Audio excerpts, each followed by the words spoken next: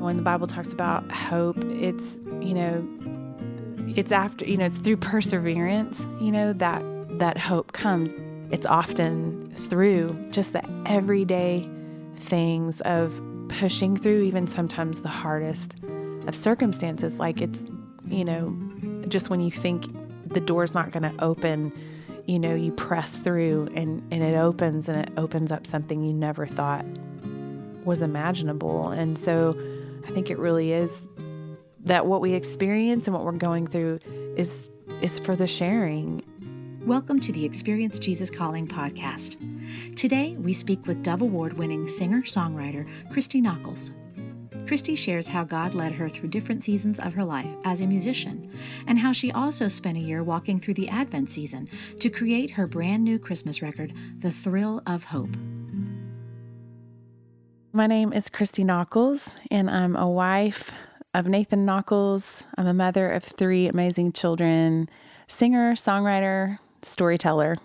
I was raised in Oklahoma, and so we always joke that there wasn't much to do. I was the youngest of 3 children, so you either get in trouble, which a lot of my friends did, or you become a musician. And that was me. I spent many hours out in our garage. Actually, I remember that was the place that had great acoustics to me. And we always had cats and dogs that were having kittens and puppies. And so I was usually found outside, singing, playing, an accompaniment track on, some big boombox kind of thing.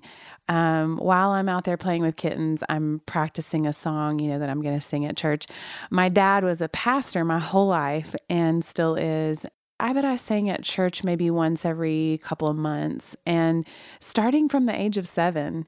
And he would, kind of employ me to go find a song that speaks to your heart first. And he's like, I want you to find a song that speaks to you and something that you love. And then I want you to practice it. And then I want you to share it with our people. And so even thinking back on that, it wasn't ever about my voice. It was always about finding the right song that spoke to me first.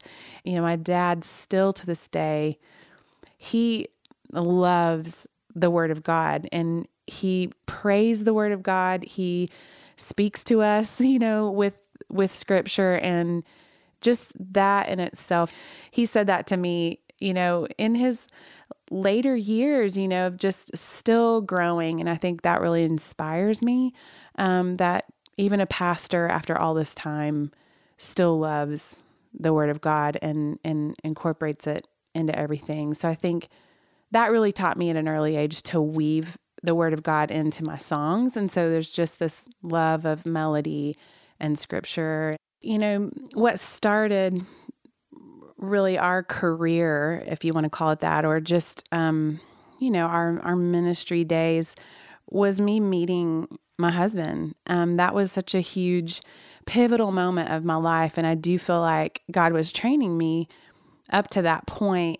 When I met Nathan, it was like he's saved this whole other part of my musical life and, many parts of my life for that time, for us to meet and to develop together as musicians and songwriters. And it's almost like I just feel like, this might sound cheesy, but I feel like there's just a special anointing that he saved for when the two of us work together. We formed the group Watermark in 98, 99, signed with Rocketown Records. Of course, it was very grassroots, the way that Rocketown even found out about us. We first, before we made a Watermark record, made an independent record with our mutual friend, Charlie Hall. And we were called at that time Sons and Daughters, and that we were just thinking, we're just going to make some songs for our church here in Oklahoma. But little did we know, that's back when, people just made bootleg copies of things, and like that CD was being passed around. We had no idea, but it got to this guy who we had never heard of named Louis Giglio. And we remember getting an email from him back when email was like first a thing, and seeing his name, and we were like, who's Louis Giglio?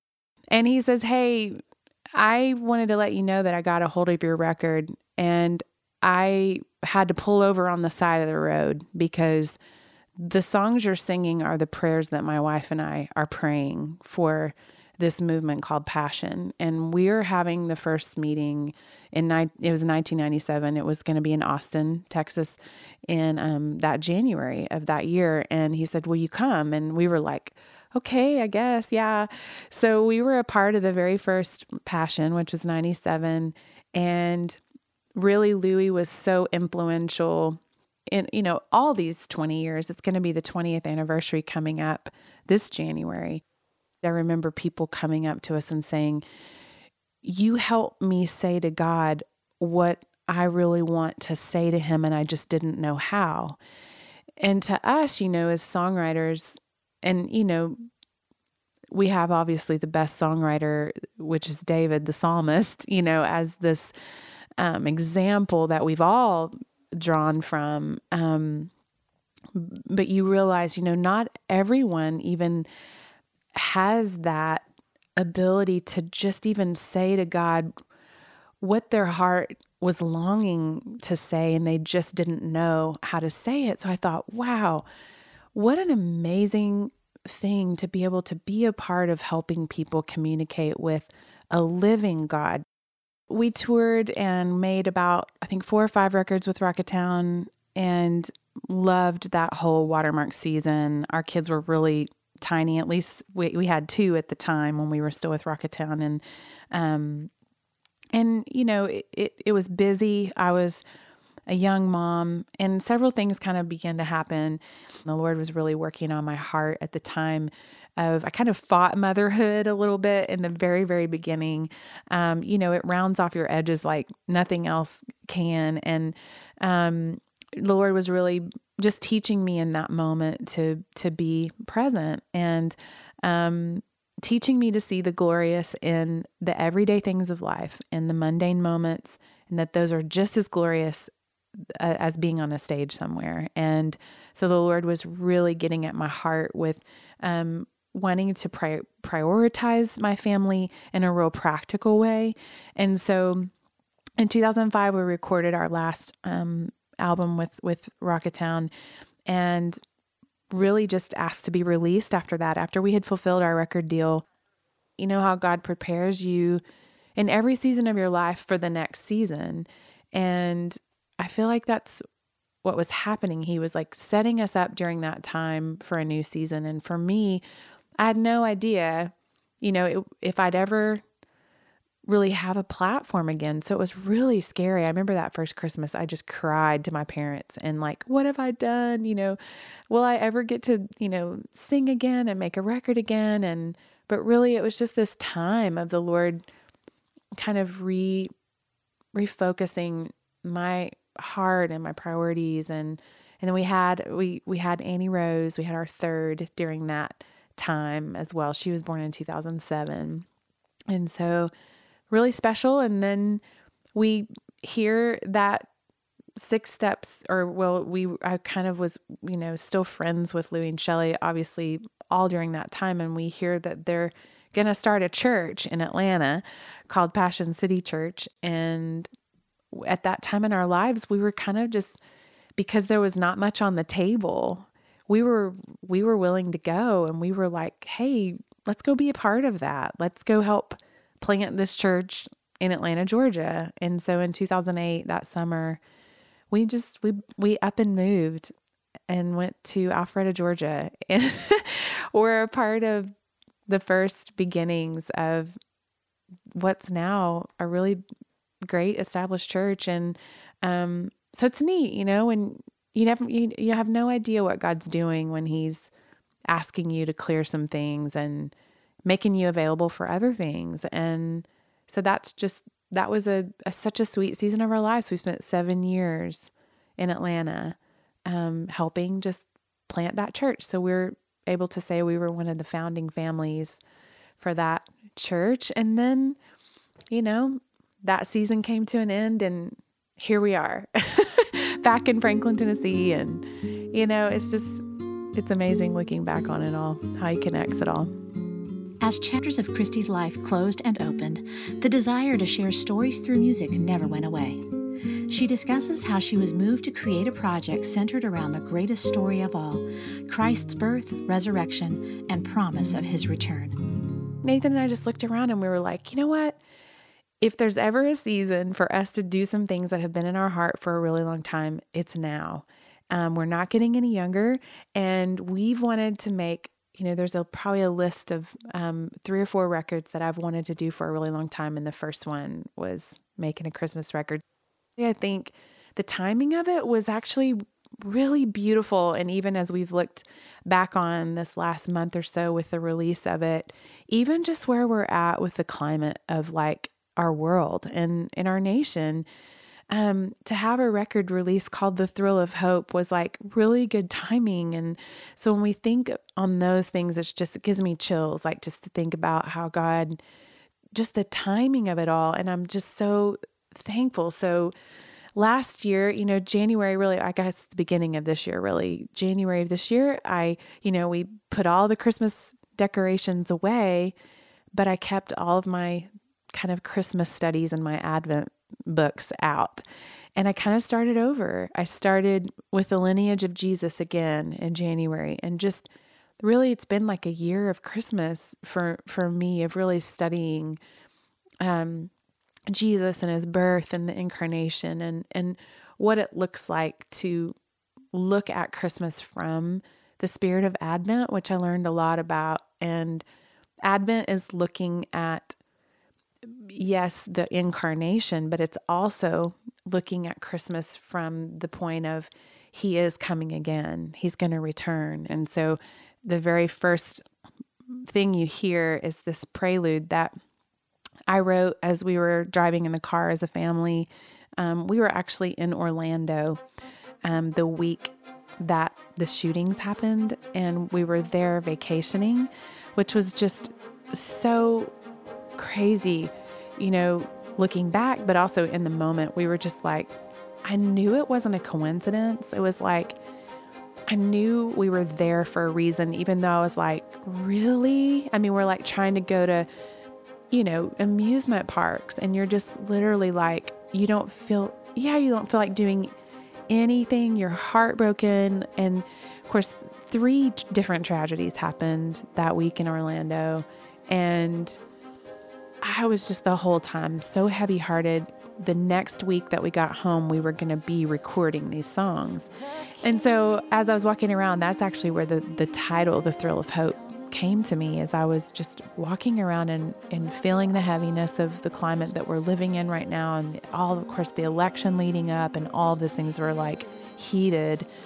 And I just started singing this prelude. It was the King is coming. Open up your eyes to see it. Open up your ears to hear it. The King is coming. Open up your mind, believe it. Open up your heart, receive him. And kind of that concept of like, make room in your heart, make space, be still and know, all those things. It was just this like, I wanted people's like the pace to be slowed as they listened to this record. And I wanted them to make room in their heart.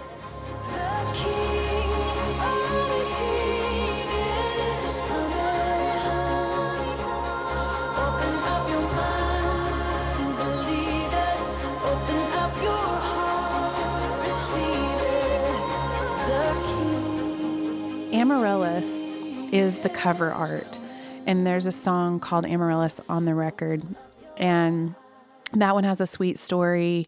My sister-in-law, a couple of years ago for my birthday's in late November, and so I just had it, and she gave me this potted amaryllis, and it was actually during that time that we knew we were going to be moving from Atlanta back to Nashville, and we knew, and it was just this time that season was coming to an end, and it was really hard. And there was some loss there. And of course, just knowing that I was going to be leaving the record label and all those things, it was just a really, really hard season. And she gave me this amaryllis, and she gave me this letter called Amaryllis Prayers that she had written. And it was beautiful.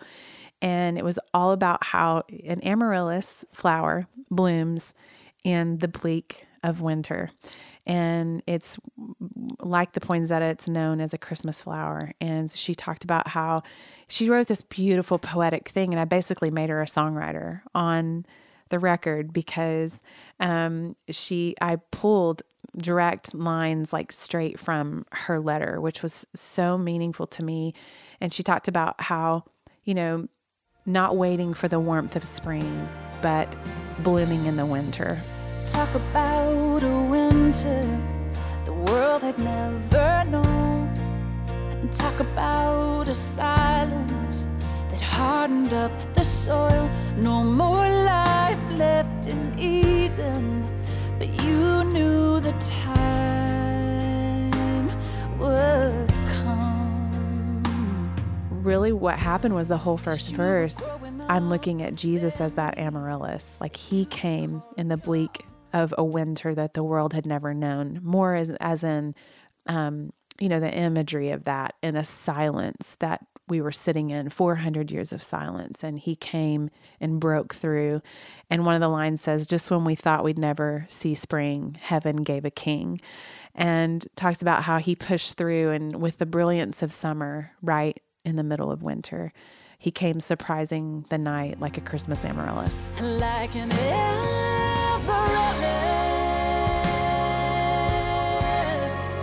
blooming at Christmas. We forget, the power of our stories and how even in the hardest of times, how God shows up in those things and that there's beauty in those hard places and even in the darkest of times, like the amaryllis, you push through that soil and the hardness and when you think you can't, you push through because he did it first. Jesus, his life, he pushed through first and he went the distance for us. I think just really helping people through your own struggle and your own story is the beauty of it. Christy draws much of her inspiration for writing and sharing stories through the scriptures. She also looks toward other books to find inspiration, including Jesus Calling. I had a few friends that owned one, and I just bought it for myself. I'm always looking for ways to be inspired through songwriting. And so it caused me to, buy one for myself just to have around and to look at here and there because I love being able to take scripture and, make it weave into my everyday life. Lead yourself in worship all day long. Start it in the morning. If you have 5 minutes before you wake up, have your Bible right next to your bed or just pick up Jesus Calling, whatever it is, start the conversation and then continue the conversation all day long. And just often when I'm driving in my car, I say, Jesus, I've got 30 minutes. I invite you into this moment right now. And I pray that you'll speak to me. And Jesus, here's what's on my mind right now. This is the heaviest thing on my heart right now. I just give you that right now. And I'll just talk to him. And even my kids, they'll look at me funny, but I talk to him out loud, and your life becomes the quiet time. When you're able to just say, Jesus, this whole day is a conversation and I'm inviting you in. To find out more about Christy's new Christmas record, The Thrill of Hope, please visit ChristyNockels.com. Also, be sure to check out her podcast, The Glorious in the Mundane. Next time on the Experience Jesus Calling podcast, we speak with twin brothers David and Jason Benham and what it means to them to live out their faith through actions that help and serve others. They also discuss their new book, Living Among the Lions. Today's featured passage comes from the November 13th entry of the Jesus Calling audiobook. I am Christ in you, the hope of glory. The one who walks beside you, holding you by your hand, is the same one who lives within you. This is a deep, unfathomable mystery. You and I are intertwined in an intimacy involving every fiber of your being. The light of my presence shines within you, as well as upon you. I am in you, and you are in me. Therefore, nothing in heaven or on earth can separate you from me. As you sit quietly in my presence, your awareness of my life within you is heightened. This produces the joy of the Lord, which is your strength. I, the God of hope, fill you with all joy and peace as you trust in me, so that you may bubble over with hope by the power of the Holy Spirit. Hear more great stories about the impact Jesus Calling is having all over the world. Be sure to subscribe to the Jesus Calling podcast on iTunes. We value your reviews and comments so we can reach even more people with the message of Jesus Calling. And if you have your own story to share, we'd love to hear from you. Visit JesusCalling.com to share your story today.